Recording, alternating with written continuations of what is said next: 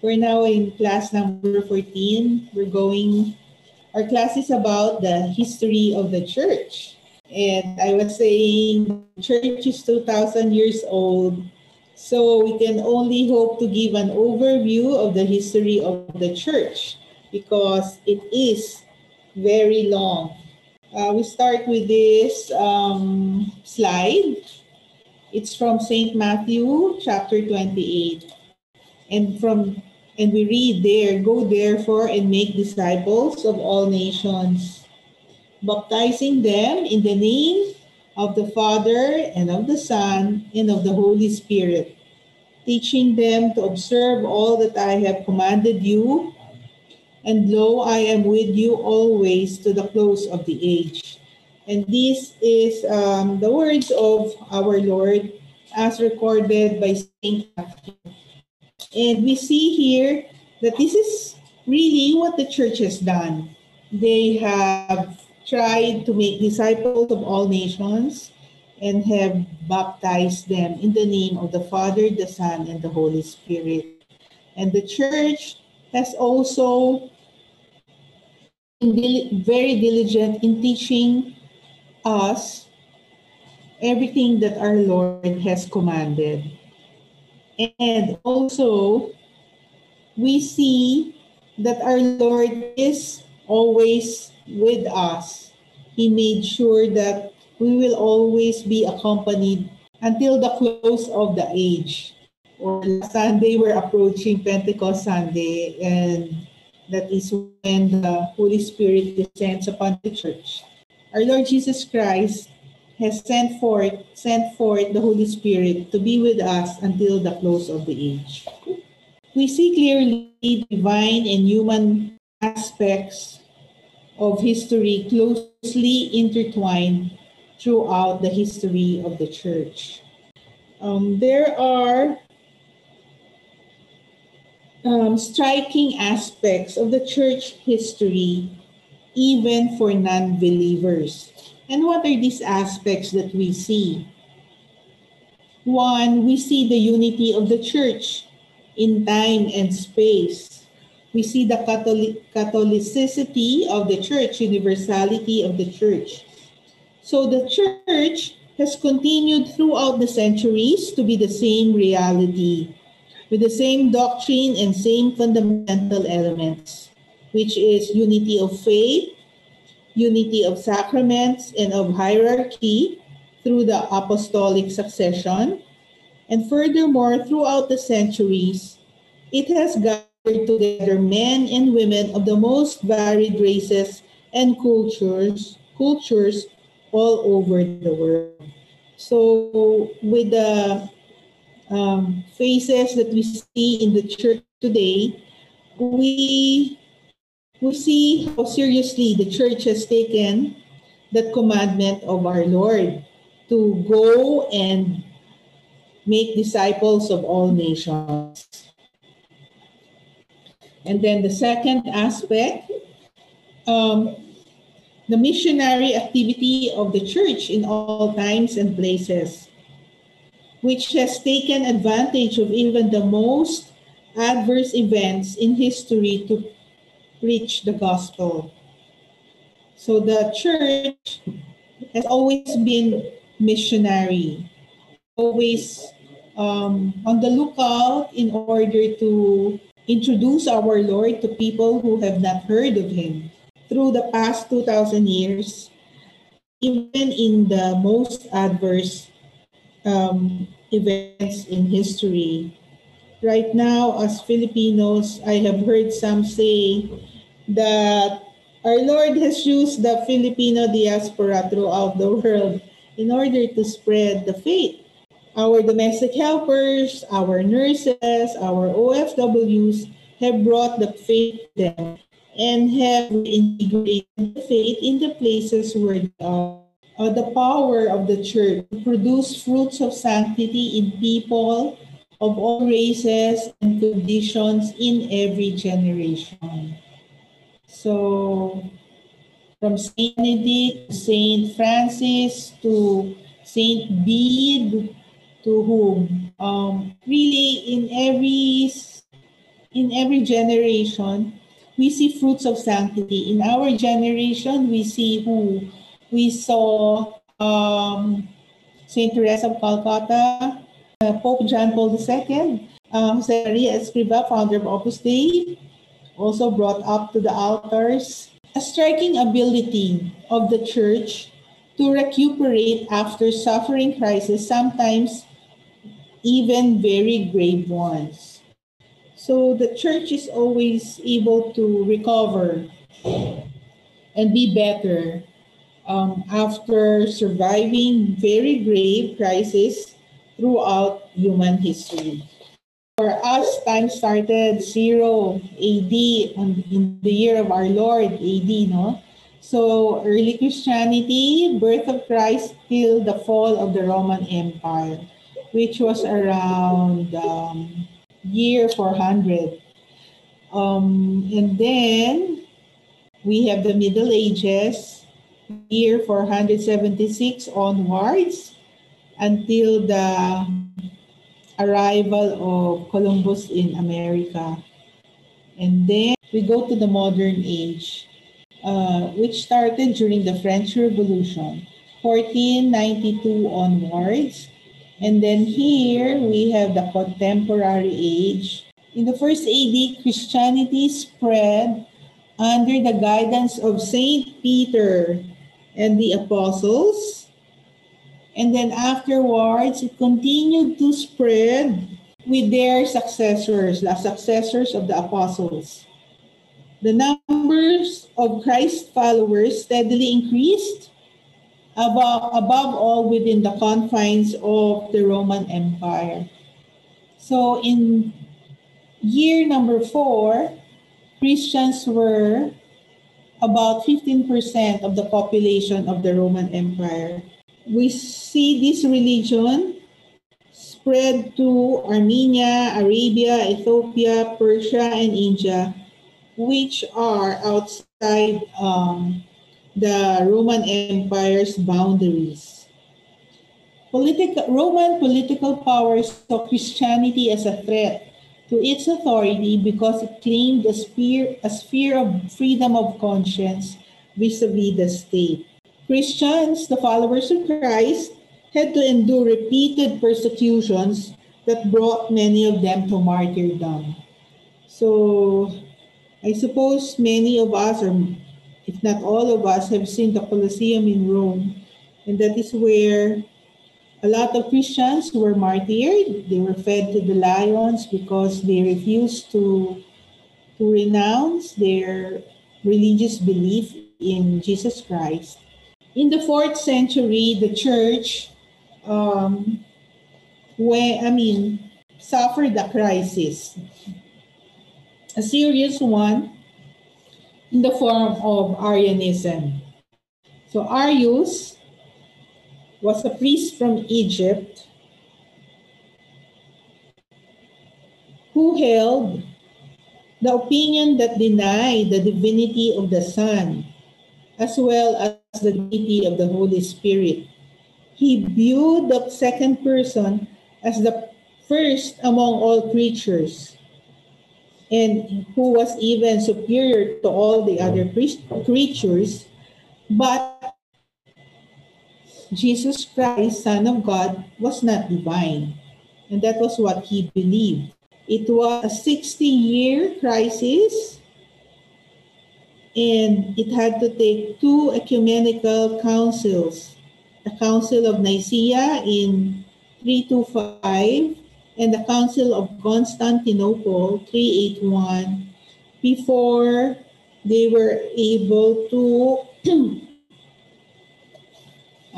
overcome the crisis of Arianism. Arianism was condemned, and the divinity of the Son was solely proclaimed, as well as that of the Holy Spirit.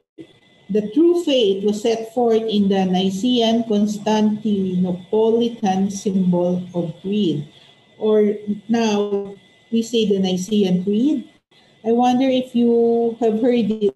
Maybe you have, and you just don't know that the name is the Nicene Creed. It is the longer form of the I believe in God. It is usually recited during solemn occasions like Christmas or like Easter Sunday. Part of the Nicene Creed goes, I believe in one Lord Jesus Christ, the only begotten Son of God, born of the Father before all ages, and then true God from true God, begotten, not made, consubstantial with the Father.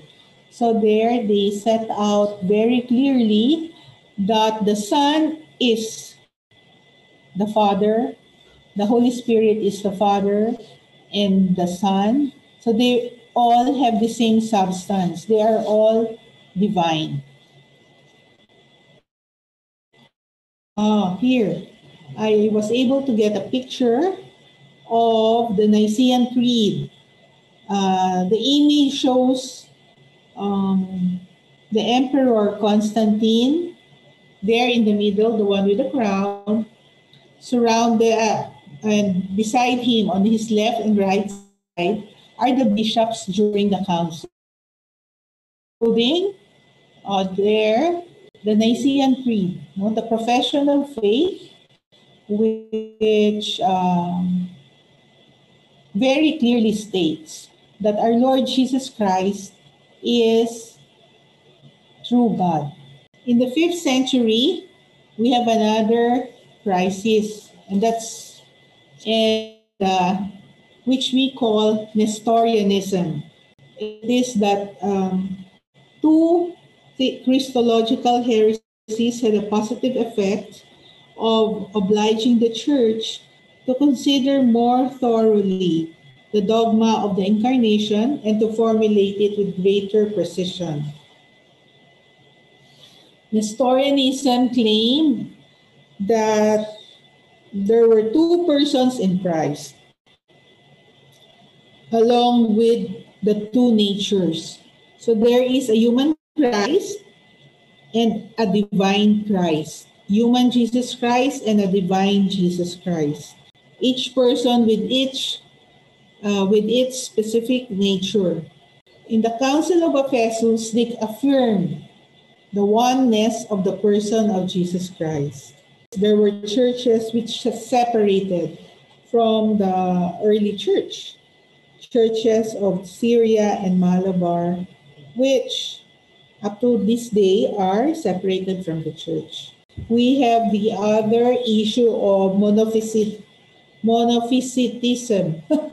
Monophysitism, which held in practice that only one nature existed in Christ, the divine one. So there is only one person, the divine person. It's saying that Christ, who is Son of God, we're saying, cannot be human. He cannot have a human person. So the Council of Chalcedon affirmed two natures of Christ, one divine and the other human, united in the person of the Word without confusion or change, and without division or separation. So those who do not, do not believe in the pronouncement of the council, separated from the church. And these were the Coptics, Western Syria, Armenia, and the Ethiopian churches. The most important figures during the early Christianity in the West were Irenaeus of Lyon, Saint Hilary, Saint Ambrose of Milan, Saint Jerome, and Saint Augustine. So these are familiar saints to us. In the East, we have Saint Athanasius, Saint Basil, and then Saint Gregory of Nyssa, Saint Cyril of Alexandria. So in the year 476, the Holy Roman Empire, that whole empire, fell invaded by Germanic, Aryans, and other pagans. In year 476, the Germans were the cause of war in World War I, World War II, and now also pala in year 476, they were the cause of the fall of the Roman Empire. However, despite this fall, the church worked to evangelize the invaders and Scandinavians and the Magyars. You know the Slavs? John Paul II was a Slav, the Polish people. And then Magyars, I checked, Magyar is Hungary now.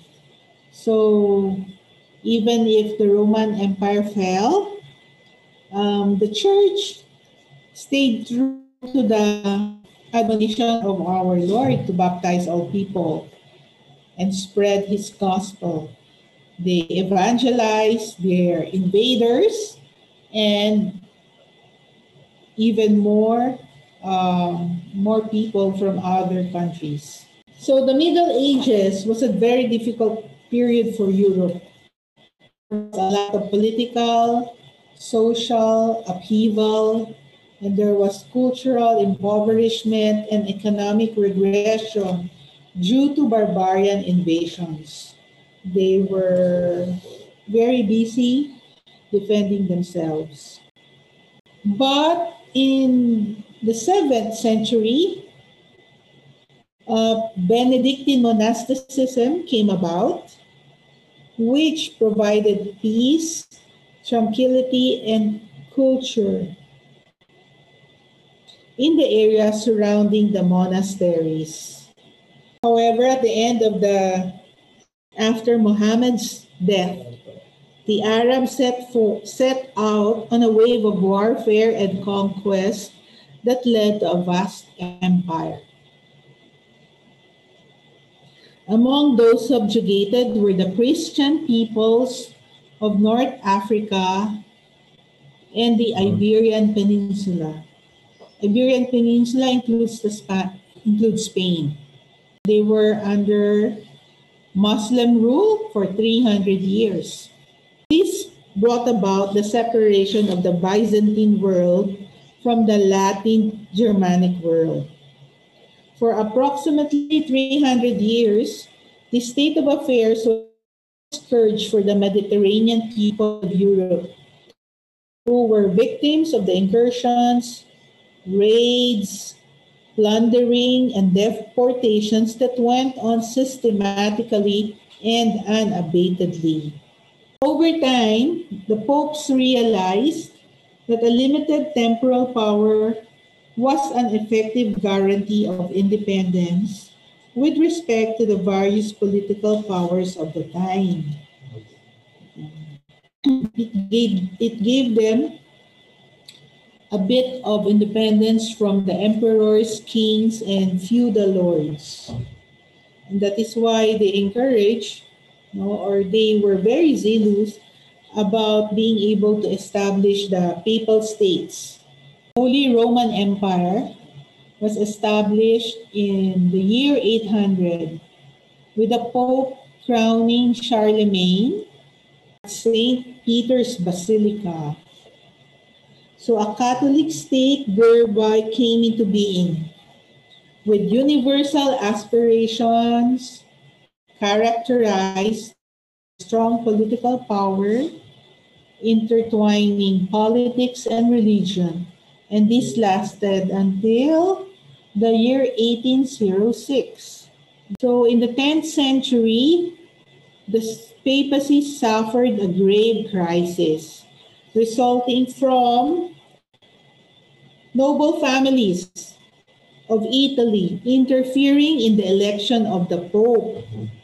And on a more widespread scale, kings and feudal lords claimed authority to name the occupants of many ecclesiastical offices. Well, in the year 1054, the Patriarch of Constantinople brought about the final separation of the Greeks from the Catholic Church. And this is what we call the Eastern Schism. During this time also, Italian maritime republics wrested control of the Mediterranean from Muslims. This is when crusades to the Holy Land started. Crusades of Christians from Europe traveling all the way to the Middle East in order with the aim to recover and defend Jerusalem. These are the saints during the Middle Ages. Saint Albert, Saint Thomas Aquinas, Saint Bonaventure. Also during this time, we see the rise of the mendicant orders. We see the rise of the Franciscans and Dominicans. When we say mendicant orders, what do we mean? Mendicant means to beg for their sustenance. There was a time during the Middle Ages when the church had 3 popes, and the papal residency transferred from Rome to Avignon in France. And that is why there was a period in the church's history when we had 2 and even 3 popes at the same time. During the Council of Constance in year 1415, unity was restored with the election of 1 pope during that council. And then also during this time, Ottoman Turks, Muslims, conquered Constantinople, ending the 1,000-year history of the Roman Empire of the East. Now we go to the modern age. Modern age. So from the early years of Christianity, we went to the Middle Ages. Now we are at the modern age. The modern age opens with the arrival of Christopher Columbus in America. An event which, along with the explorations in Africa and Asia, began the European colonization of other regions in the world. So the church took advantage of this historical event to spread the gospel in continents outside Europe. So missions arose in the French colonies of Canada, Louisiana, in North America, and in Spanish America, and in Portuguese Brazil. Missions to Congo, India, Indochina, China, Japan, and the Philippines also. So to coordinate all these endeavors for spreading the faith, the Holy See in 1622 instituted a sacred congregation for the propagation of the faith.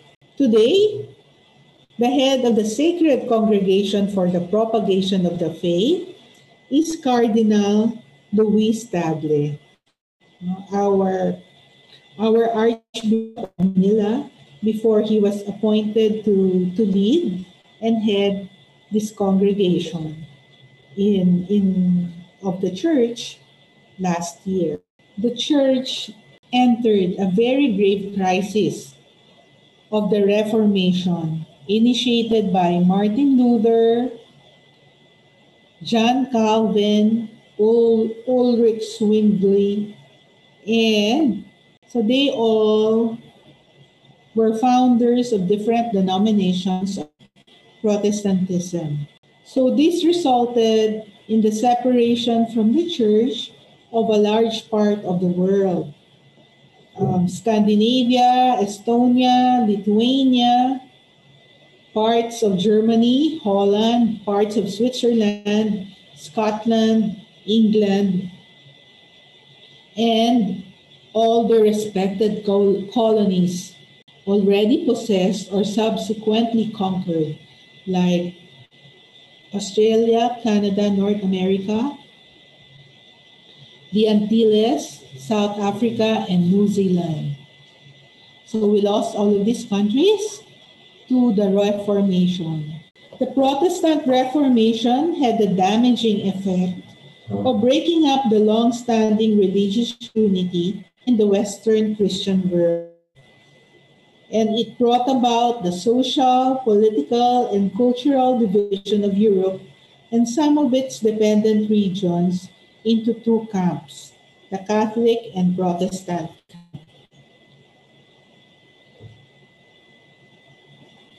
Renaissance values of humanism and secularism led people to question the church, and the invention of the printing press helped to spread the ideas critical of the church. And then political, powerful monarchs challenged the church as the supreme power in Europe. European princes and kings were jealous of the wealth of the church. And then merchants and others resented having to pay taxes to the church. Religious reasons. Some church leaders had become worldly and corrupt. And then many people found church practices, such as the sale of indulgences, unacceptable. This is one of the demands of Martin Luther.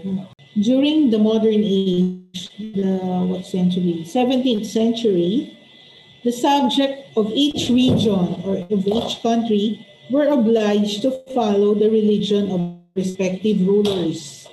So confrontation between these two worlds led to the wars of religion, which especially affected France, the German territories, England, Scotland, and Ireland.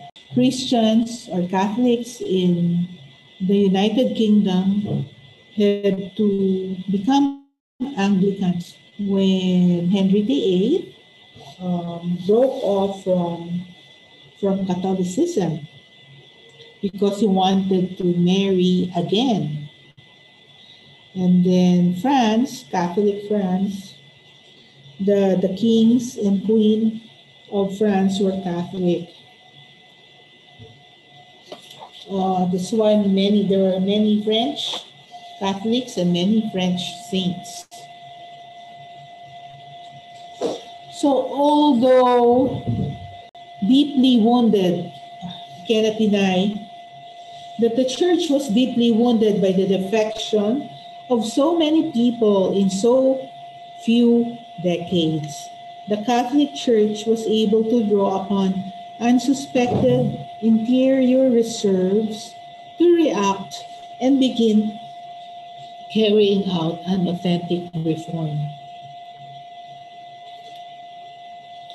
So this historical process of reform came to be known as the Council of Trent. Here, some dogmatic truths were clearly proclaimed that had been placed in doubt by the Protestants, such as the canon of Scripture, the sacraments, and then original sin. So disciplinary measures was strengthened and consolidated with the establishment of seminaries and the obligation of residency in the diocese for bishops. So we see in these events that God brought forth good from bad.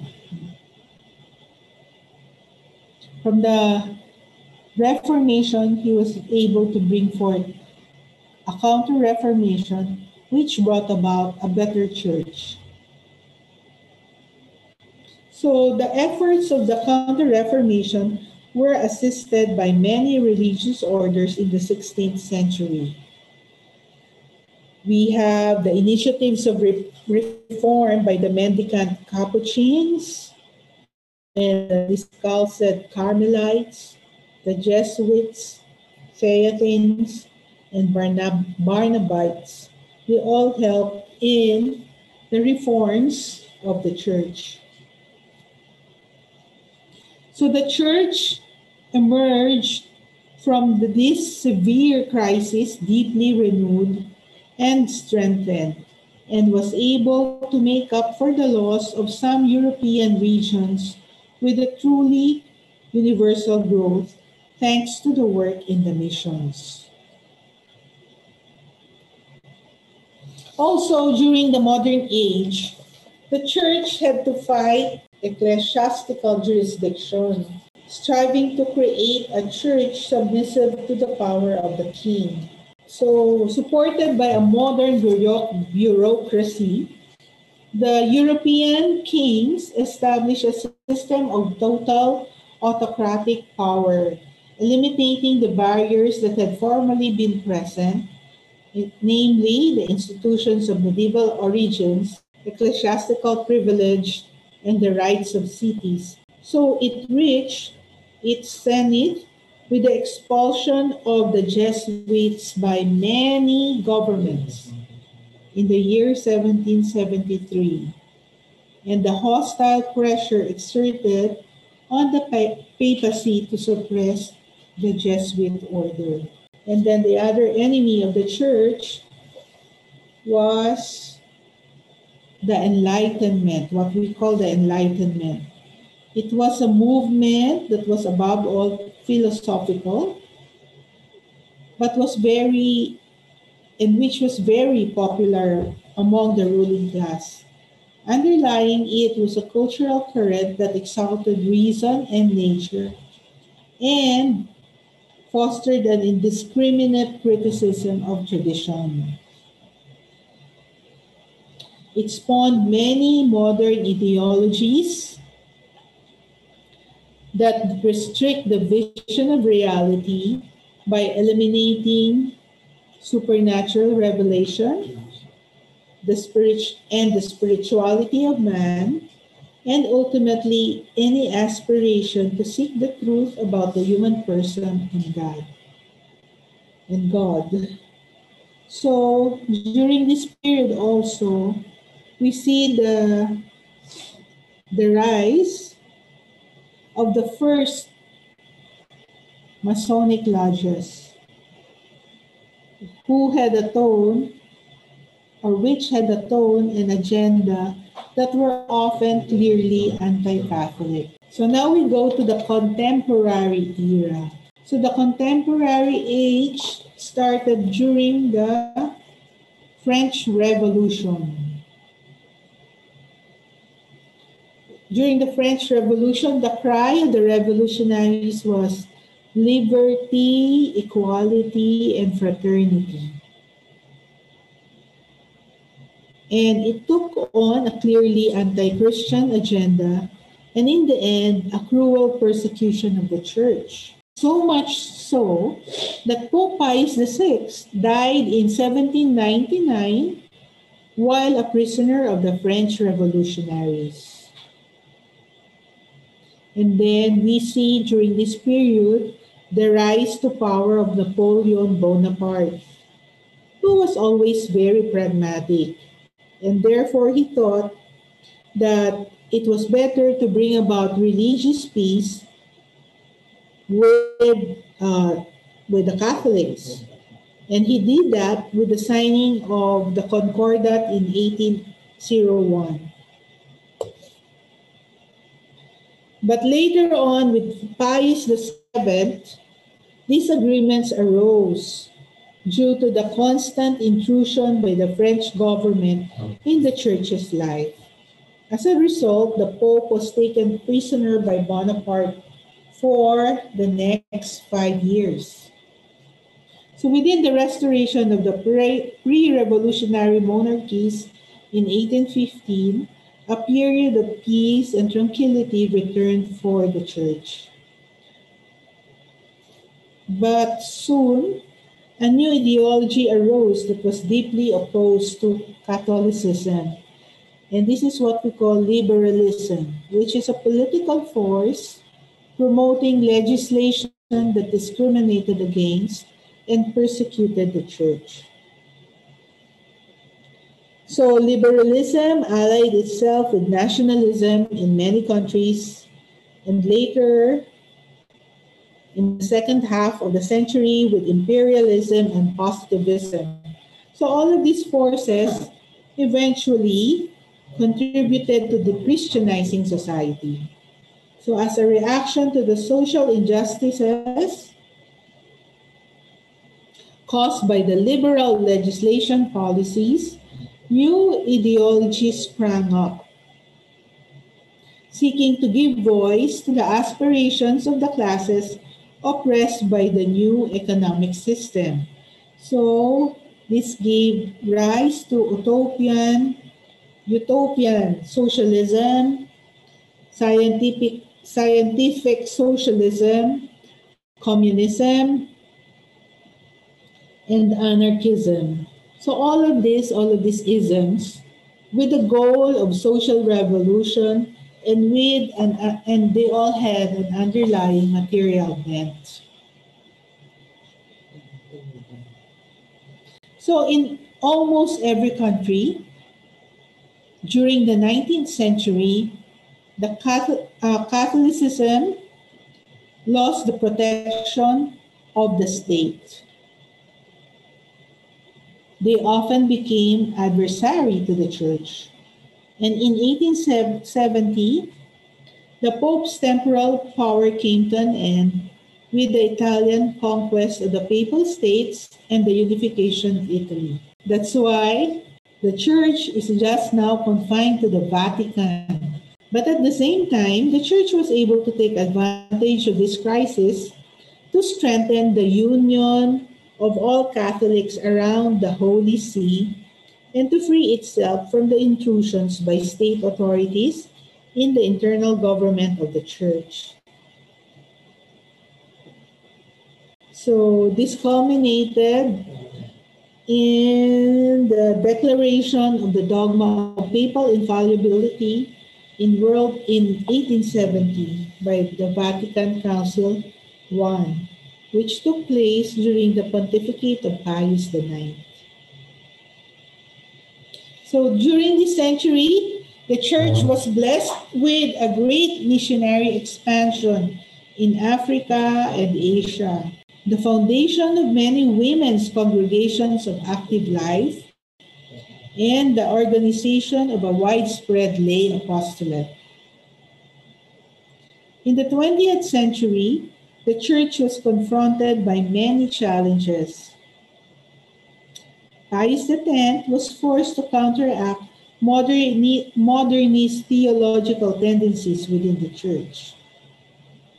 Benedict XV faced the calamity of World War I. He maintained a policy of impartiality towards the contending parties and organized a humanitarian effort on behalf of war prisoners and the population suffering from the conflict. And then, Pius XI opposed various forms of totalitarianism that persecuted the church more or less openly during his pontificate. So we have the communism in the Soviet Union and in Spain, and then National Socialism or Nazi, the Nazis in Germany, fascism in Italy, and Masonry in Mexico. So all of these various forms of totalitarianism, Pope Pius XI opposed. Pope Pius XI also fostered the vocation of native priests and bishops in the missionary territories of Africa and Asia. So this effort, continued by his successor, Pope Pius XII, enabled the church to show its solidarity with peoples undergoing decolonization rather than appearing as a foreigner. Pius XII had to face the terrible trial of the Second World War, during which he acted in a variety of ways to save as many Jews as he could from Nazi persecution. So according to some people's calculations, the church saved around 800,000 Jewish lives. However, he was very pragmatic and very realistic, and he did not consider it opportune to issue a public condemnation since this would only have worsened the grave situation of Catholics who were also being persecuted in various territories occupied by the Germans. Such a denunciation by the Pope, moreover, would have made it all but impossible for him to intervene successfully on behalf of the Jews. So many prominent Jews after the war publicly acknowledged the great merit of this Pope's help for their people. So there have been questions and controversy why the church did not publicly speak out in support of the Jews. So these are some of the reasons why Pope Pius XII might have decided to do otherwise. Pope John the 23rd convoked the Second Vatican Council, and this was closed by Pope Paul the Sixth. So the Second Vatican Council opened up a new pastoral era in the church by stressing the universal call to holiness, the importance of ecumenical effort, the positive aspects of modernity, and the broadening of dialogue with other religions. However, during the years following the council, the church suffered a profound internal crisis, both doctrinal and disciplinary. During this time, we saw priests giving up on their vocation, asking the Holy Father in the hundreds, to end their vocation as priest. And there were very many nuns as well, and many congregations which had to close because they had run out of people. We were really in a profound crisis during this period. So after Pope Paul VI, we had Pope John Paul I. And then after a few months, maybe 60 days or 90 days, he passed away, and we have Pope John Paul II. So he was very young, one of the youngest to assume the papacy. He was in his late 50s. And the long pontificate of John Paul II helped to counteract this crisis. He was a pope with an extraordinary personality who raised the Holy See to a level of popularity and prestige unknown before, both inside and outside the Catholic Church. Then after Pope John Paul II, we have Pope Benedict. And then right now we have Pope Francis. So the church in history, we have to see the divine and human in everything that happened to the church throughout this past 2,000 years. That during all this time, we see the unity of the church in time and space. We are still around after 2021 years. And then we see still the missionary fervor of the church in all times and places, really all times, because they started in Jerusalem, in the Middle East, in what is now Israel, and it spread throughout. Went to from a religion of slaves, it became the religion of their masters and their king. And up to now, we have missionaries in Africa and in Asia bringing the good news of our Lord. And Pope John Paul II also has called on us to re-evangelize Europe. And we see throughout history the church producing fruits of sanctity in people, in her people, really in every generation. We see this very clearly that the church has been able to recuperate after suffering grave crisis throughout its history and to come out stronger and better because of it.